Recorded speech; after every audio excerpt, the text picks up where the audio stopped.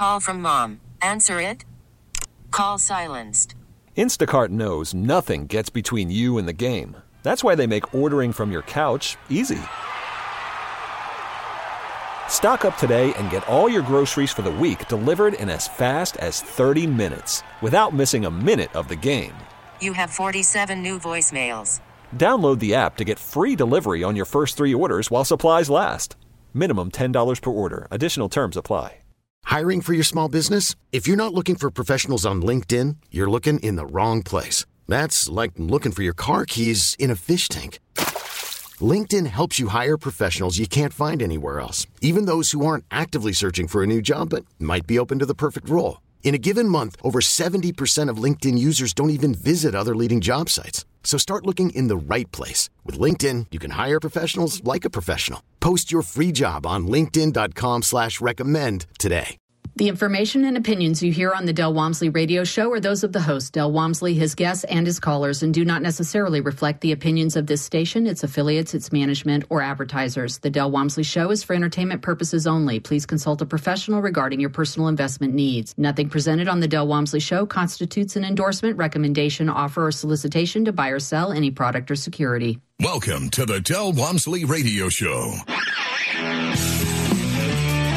Del challenges the status quo, questions everything, and empowers you to return to your core beliefs to make your life better.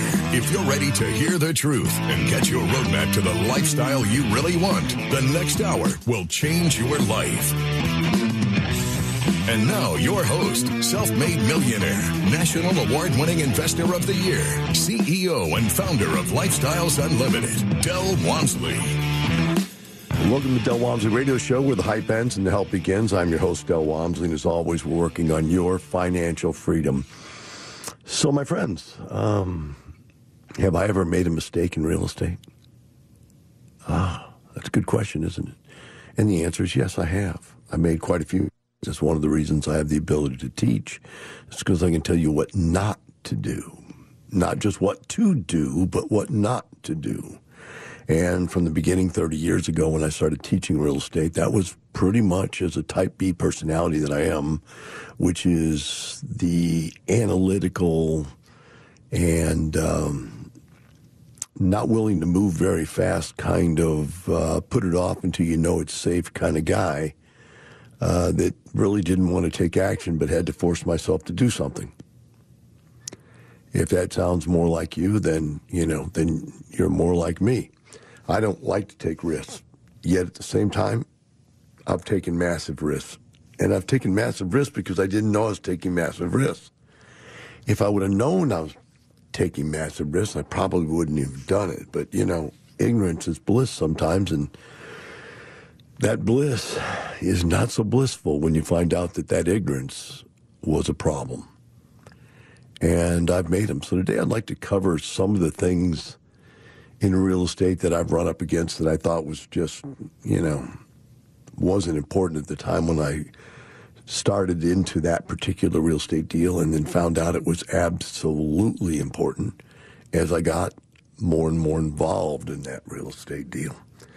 And as we get into this, I want you to understand, I'm not telling you this to scare you away from real estate. I'm trying to get you to see that if I would have had a mentor, if I would have had somebody to tell me what to do and what not to do, I would have been able to solve or eliminate or avoid certain problems.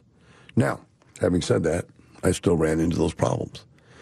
And those are the kinds of things that it's just part of life, I guess. I can't think of any other better way to say it.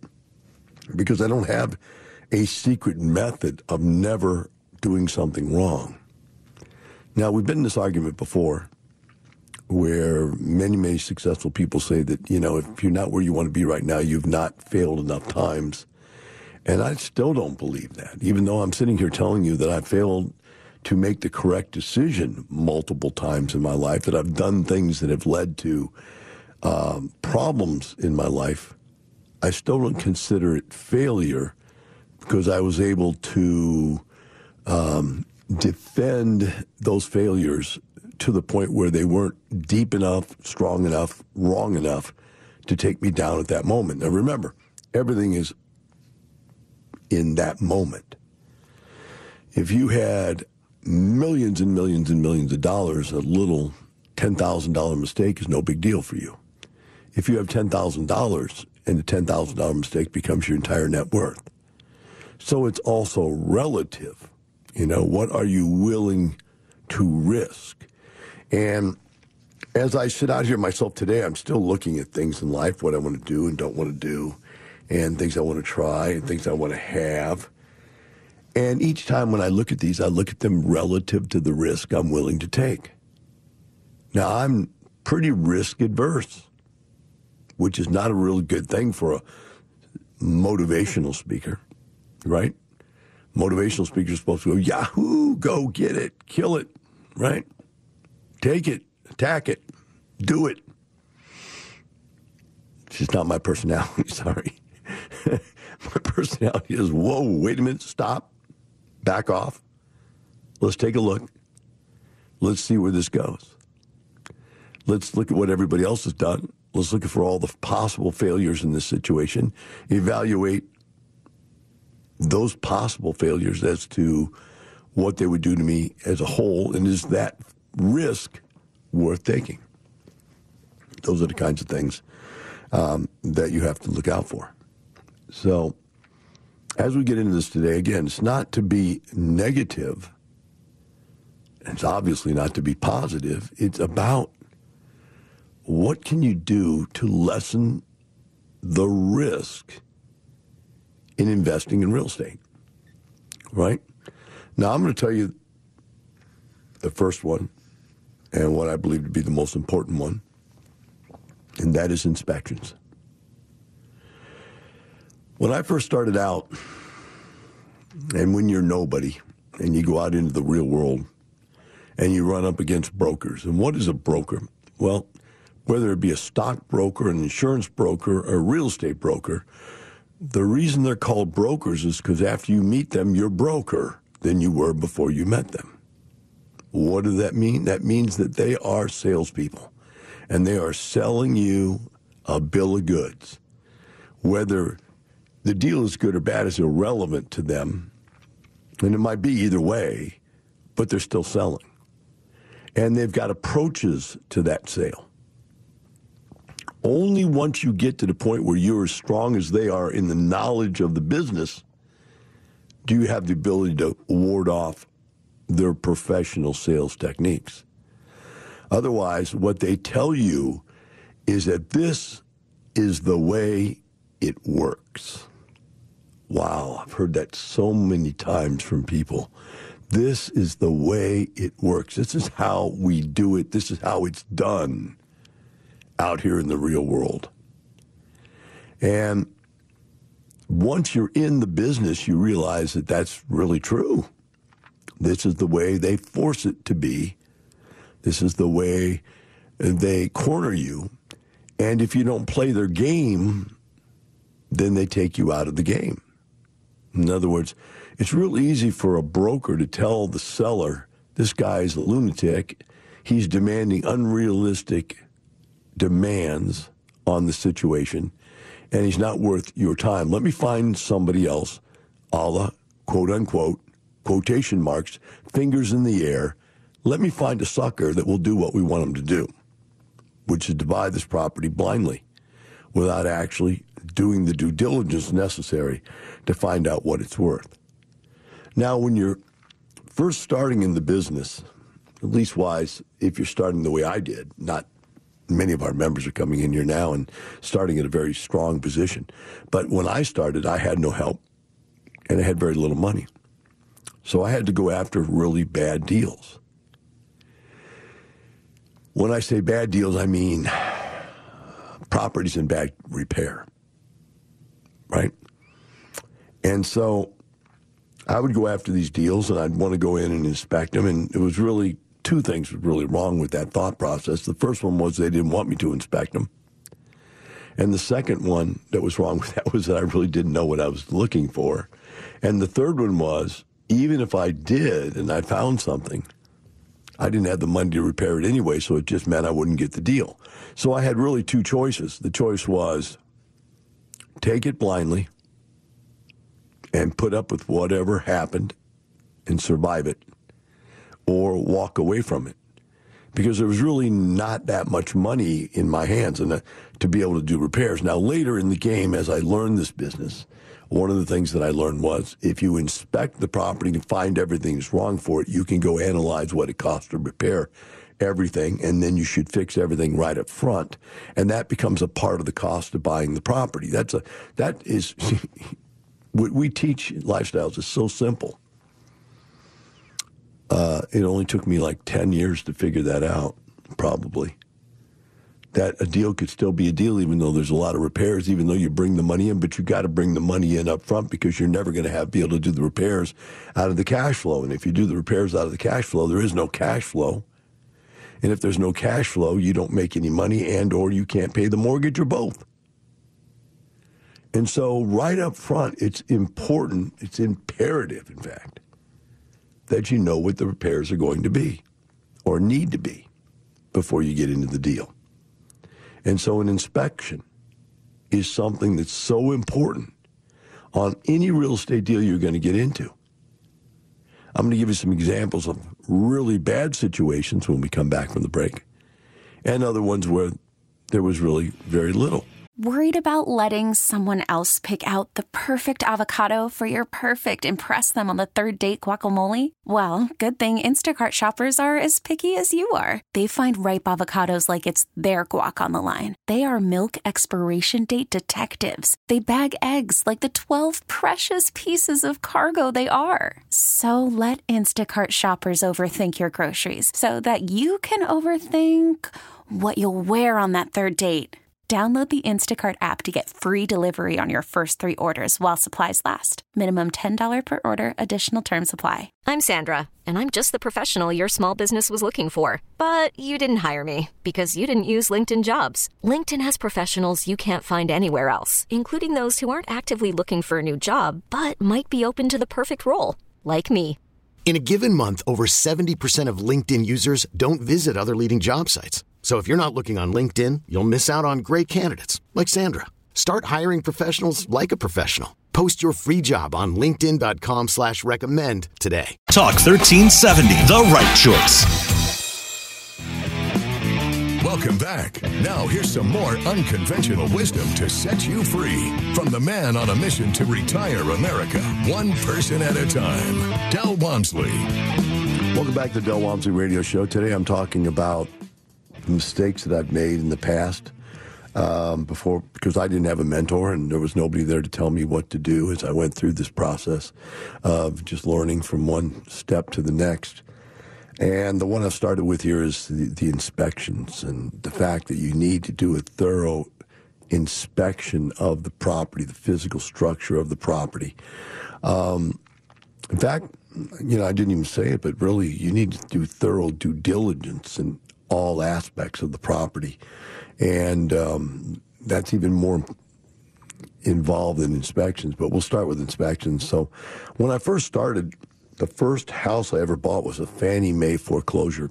This was back in the 80s, and Fannie Mae had come up with this idea that there was like 800,000 houses that were repossessed.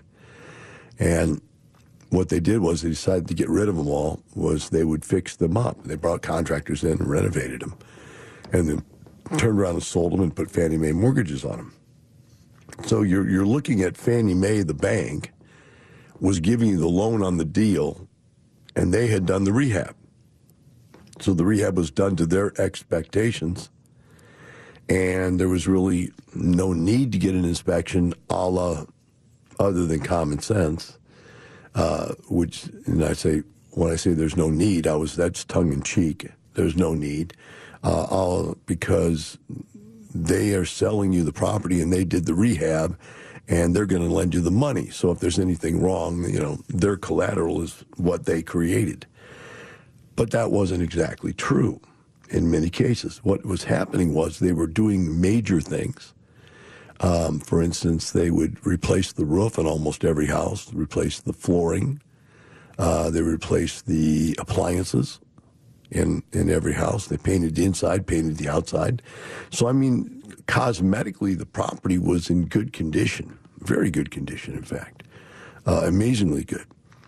So it kind of left me at the very beginning under the belief system that inspections were not that important. In other words, I bought a bunch of these things, these foreclosures. In fact, I bought 4 of them in a row. The first 4 deals I bought were these kinds of foreclosures. So I built in this immunity to the fear of there needing to be massive inspections. I never paid for an inspector to come in and inspect a house and find out what was wrong with it for me.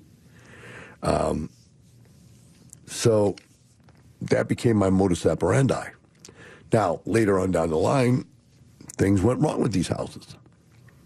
Probably couldn't have stopped it by having an inspection, and probably wouldn't have not bought them because of it. But one of the things that happened to me was anything was built in the 80s was built with plastic water lines coming from the city's main water supply out at the street. So the stuff that went from the street to your house was plastic. Now, 15, 20 years ago when I was dealing with this, 30 years ago when I was dealing with this, I could tell you what that stuff was called. But it was some kind of polybutylene type of polymer plastic type pipe that didn't hold up, bottom line. And so I ended up replacing those water supply lines in many, many houses that were built during that era. And the 70s, the 80s, and so forth were all built with this stuff. Another thing that I never knew about was back then, houses were wrapped in something that was like a masonite product. And if you've ever seen masonite, it's kind of like a paperboard type of product. Pressed paper material, pressed and glued and whatever it is. And that was on the outside of the house. And the only thing keeping the paperboard from rotting away was paint. Well, just as soon as that paint was cut or scratched, the paperboard would wick water up into it. It would bow, it would bend, it would rot. And pretty soon the siding on your house was useless, just completely useless. And, you know, that stuff we don't run into as much today because most of the houses today have something called hardy plank on it, or that is the pro name for cement board. Another period of time, there was stucco was a problem. And it was here in Texas, they had this stucco that wasn't the correct kind of stucco. And it would wick mold in, and the whole house would blow up with mold, and the stucco would fall off the side of the house. Again, all kinds of problems, but you'd have to understand construction. I never understood construction. I wasn't an engineer. I didn't know what that stuff meant. So we'd run into that kind of stuff. It was just problematic, right? Here of late, hasn't been a problem until the last 10, 15 years, is there's a type of, circuit breaker box and circuit breakers that they won't insure anymore. And it started out, they wouldn't insure a house that had them because you couldn't replace them. And you couldn't replace them because they wouldn't build them anymore. And then finally it got to be they wouldn't build them. You get to the real answer, they wouldn't build them because they weren't safe. And so now you can't get your house insured unless you replace all the circuit breakers.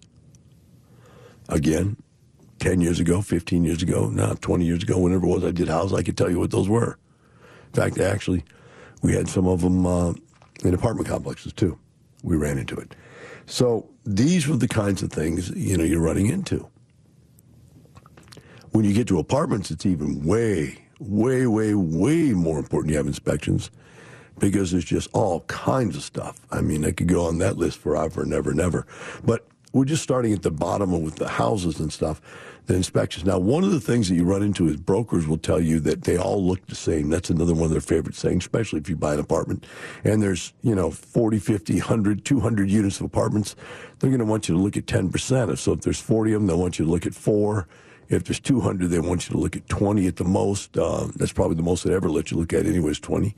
And you realize that in reality, They could show you 20, and there could be, if it's a 200-unit apartment complex, there could be 160 of them are just destroyed. And they showed you the 20 best ones they have. And that was the next thing, is that they would pick the ones that they want to show you and say that the ones you wanted to see, you'd pick them at random, trying to catch them, right? I'm going to pick 20, but at random.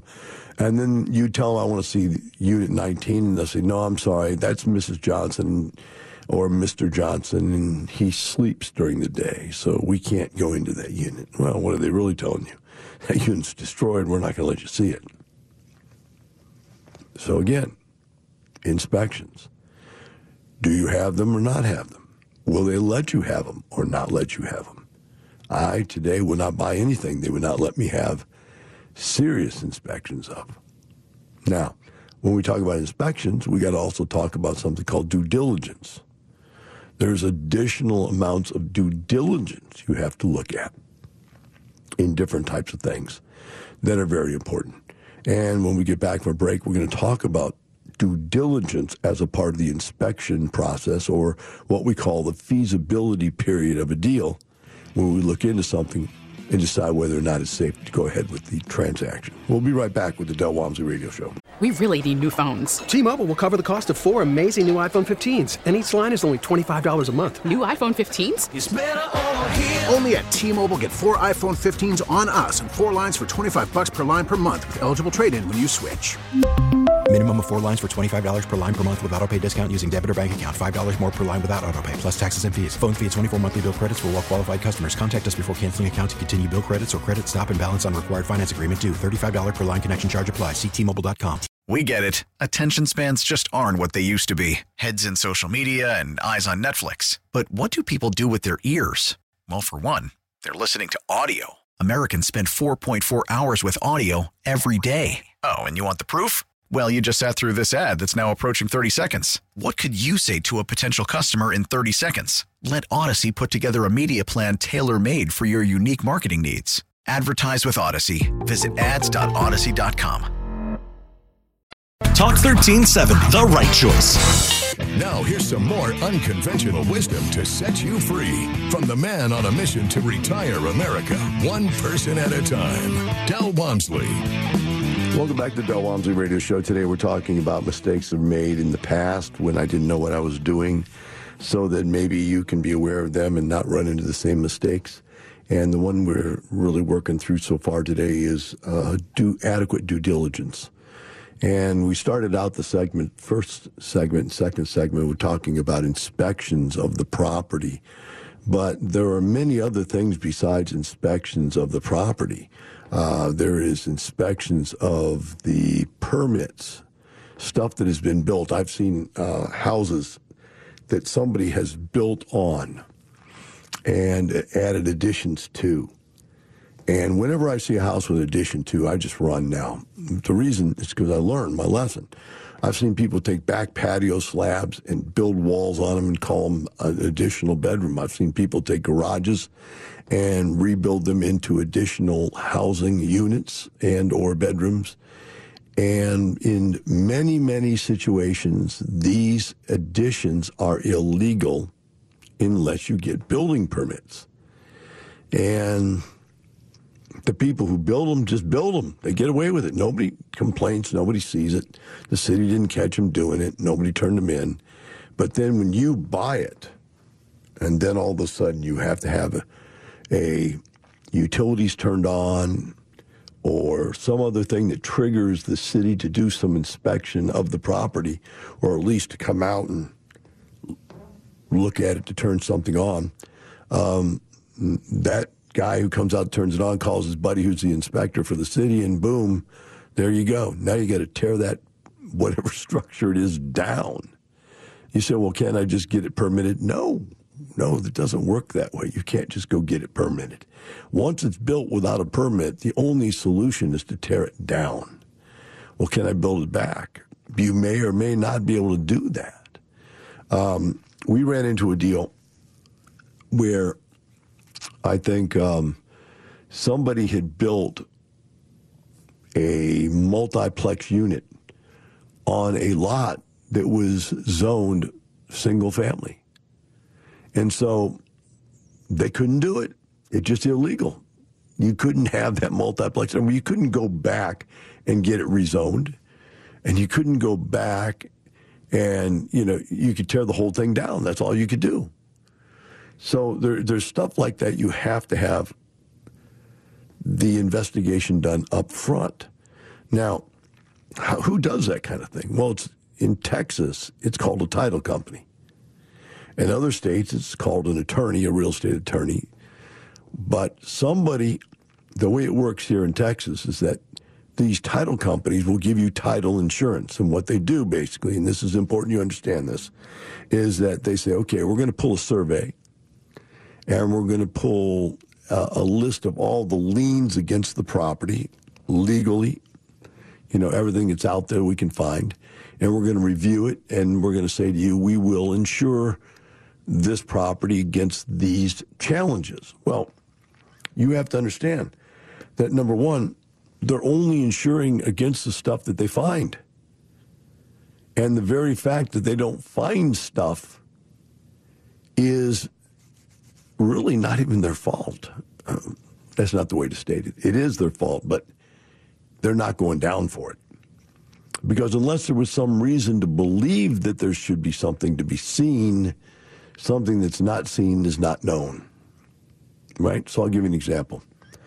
I bought these 5 duplexes one time. It was 10 units. And owned them for about a year. It was great. Rental properties, no problem. Then one day there was a city, one of the tenants goes, there's, water, standing water in our backyard. We can't get rid of the standing water in our backyard. So the city comes out and tests the water and finds out that there's like sewage in the water. And we knew there were septic systems. We knew there was a septic system in the backyards of these properties. So we just felt like what was happening, was that there was so much rain and these yards were so low that the water just stood there. And so that the septic system had no way of fielding out the dirty water and letting it evaporate away like a normal septic system would work. So I didn't know what to do. So I called the city and I said, look, I need to know what to do. You've given me the citation. I don't know how to fix this citation. Can you tell me what to do? And they go, we can't tell you what to do. That'd be practicing law. You have to figure out what to do yourself. I said, well, obviously, there has to be somebody can give you a report that, you want us to fix it and then give you a report that it's fixed. Somebody has to be able to do that. And that would have to be some kind of an engineer of some type. So you must have a list of people that are authorized to be able to give you those reports. And if they're not authorized, they wouldn't be on your authorized list to be able to give you the reports. And they hemmed and hawed and whatever. Finally, after bugging them long enough, they said, okay, look, we have lists of authorized people. I said, okay, fine. I know you can't tell me who to go to. I get that. Okay? So do this. Please take your list out. All right? Tell me the first name on the list, the 10th name on the list, and the 20th name on the list. Then I have a random choice of people to pick from. And the list was probably alphabetical as opposed to prioritized. And so just give me 3 names, so I can call 3 different people and see what they charge me to do this. So finally I got them to do that, showing that there's no way that I could prove or that anybody could prove that they did something, demonstrative in that situation.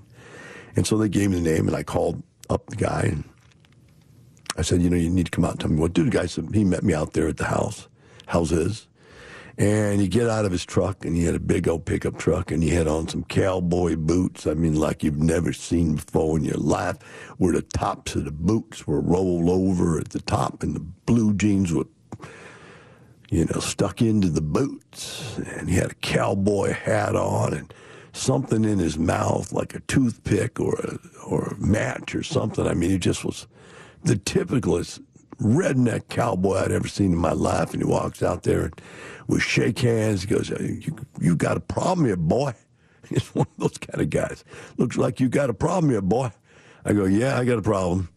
I said, what am I going to do about it? And he looks at the thing, and he twiddles the stick around his mouth a little bit and walks around the back of the house and says, what your problem is, boy, you got too much water. I said, oh, sure. Okay, I get it. I said, well, what do we do about that? He goes, well, what you're going to need to do is you're going to need to put gutters on the house and then drain all that water from the back of the house down into a French drain that runs out to the front gully. And there was no sewer in this, just a, really backwoods type situation where you have those little there's culverts or whatever they're called, where there's a dip in the ground right by the road, and everything's supposed to run alongside of the road that way. So you run that out to there, and you get the front of the house, you put gutters on it, and you run that out to there, and then you'll divert all that water. You won't have all that standing water, and then I said, and you'll sign off to that? He goes, yeah, I'll sign off to that. I said, okay, great. So I put gutters on the house, culverts, or French drains out to the culvert, and had him come back and sign off, write an engineering report that, yes, the water had been diverted, that the problem was gone. And I sent that in, and the city said, okay. And I went after him. I said, do I get a release? Are you going to give me some kind of notice that it's okay? No. If there's anything comes back of this, we'll let you know. But if we don't hear anything else, then it just sits there. So I did all this stuff, and the truth of the matter is I wouldn't even have had it done it because nothing would have come about it, because unless somebody else would have complained, it would not have come back up again. Learned something about the city and the way it works. Well, lo and behold, went by another year or so, no problem. Then one day a tenant calls me up and says, Mr. Dell, and that's what they call me. I have no idea why they call the landlord Mr. Dell. Mr. Dell, you might have a problem out here. And I said, well, what is that problem? He said, well, Mr. Dell, the big old lot in the backyard back there, the lot behind the house, which was a big, giant, empty lot, commercial, down a commercial street where there was commercial buildings, but there was nothing there.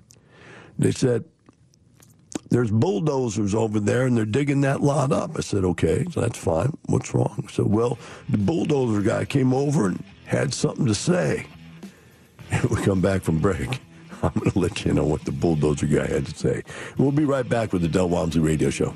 Talk 1370, the right choice. Welcome back. Now here's some more unconventional wisdom to set you free from the man on a mission to retire America, one person at a time, Del Walmsley.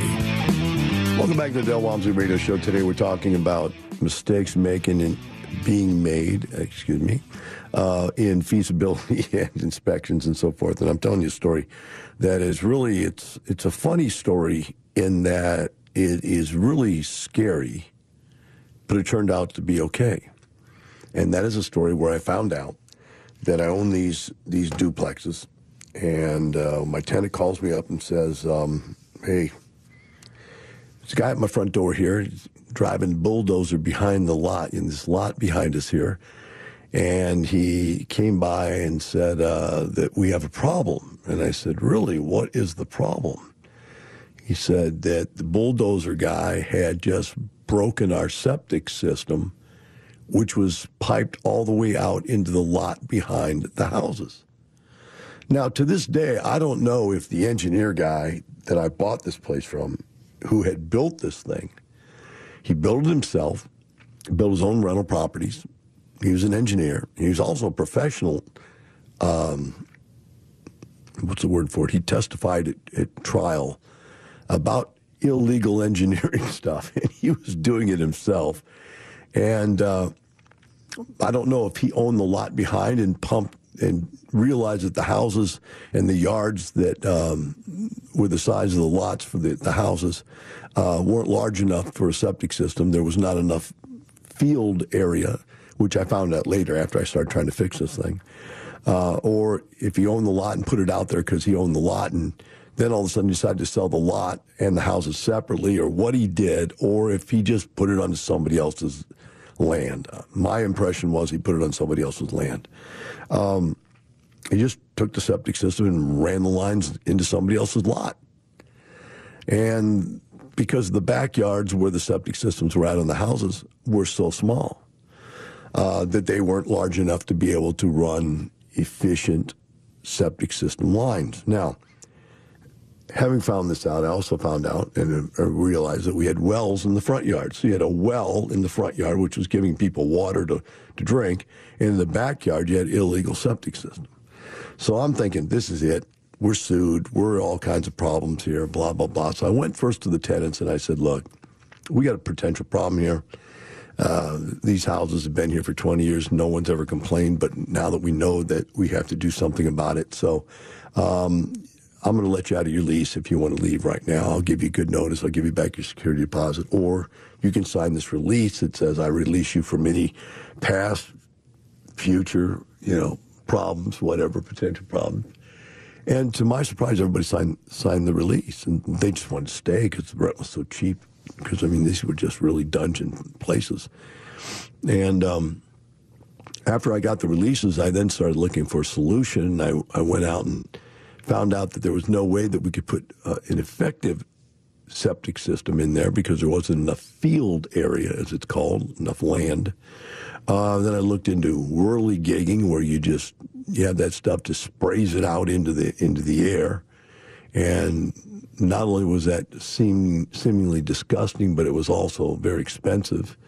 And by the way, I actually have that type of septic system in my house because I have a massive house and massive yard. I have enough room for regular septic system, but the tanks themselves have sprayers on them. So once the stuff breaks down in the septic system, it gets pumped into these lines all over my yard, and it sprays them off just like a water sprinkler, just like your lawn sprinkler would do, and which actually is good because not only you get the water, but you get the fertilizer, and it's like a free form of fertilizer, whatever. But it was too expensive, and there wasn't enough area really to do that because, the sprayers would have sprayed, and the yard would always have stayed wet. It never would have dried out, and so, heck, you never would got rid of the problem, et cetera, et cetera. So it came down to the only thing I could do was build a sewer. Then I found out more interesting stuff I didn't want to know, and that is to build a sewer, you got to go to the county, and you have to give up your land, and you have to dig... You have to dig yourself a sewer, and you have to have the county give you a permit to do it and then watch it and make sure it's done correctly. Then once it's done correctly, you have to have the right to tie it into a sewer line somewhere up by the street somewhere, and then run lines back to the house. But you can't just have a sewer because the only way they know how to charge you for a sewer is to have water lines, so we had to disconnect the wells and hook up city water. All that got done.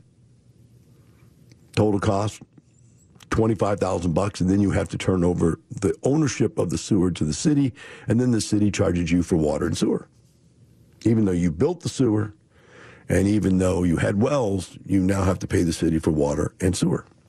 So I went back to the guy who sold me the place, and I told him, this is what's happened, and I've got these releases from these tenants to me, but no releases to you, and you own the note on this place.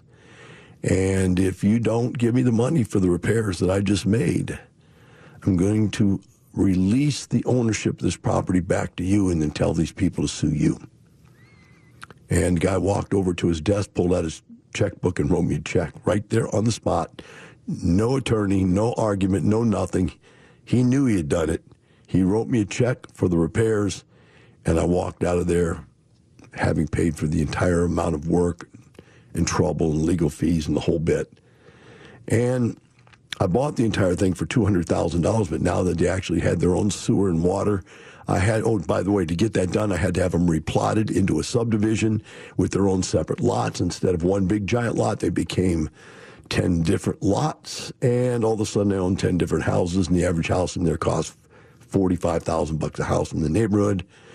So now they're worth $450,000. Hence, I took my $200,000, which I only put $20,000 down on, and made $250,000 with $20,000 of investment, and the guy paid for the repairs. Could I have figured that all out with inspections?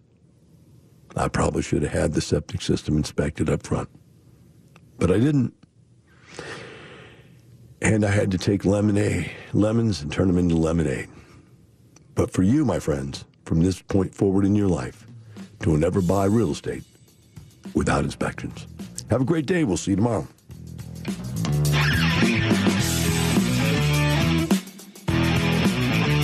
Thank you for listening to the Del Walmsley Radio Show, teaching you the opposite of everything you've been taught so you can obtain the results you've never obtained. Join us 7 days a week. Can't get enough? Visit DelOnTheRadio.com to listen to the Del Walmsley Radio Show, access past show podcasts, and join the conversation.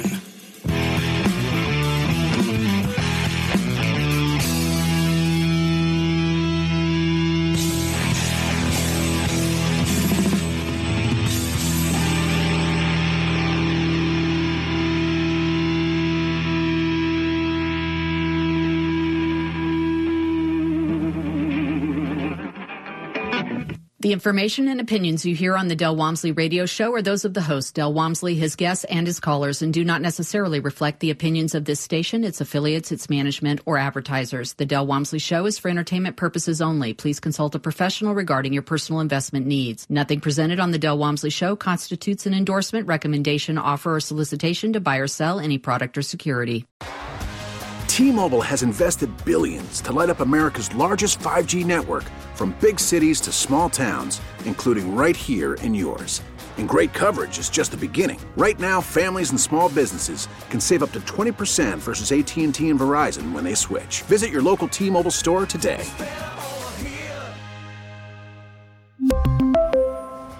Plan savings with 3 lines of T-Mobile Essentials versus comparable available plans. Plan features and taxes and fees may vary.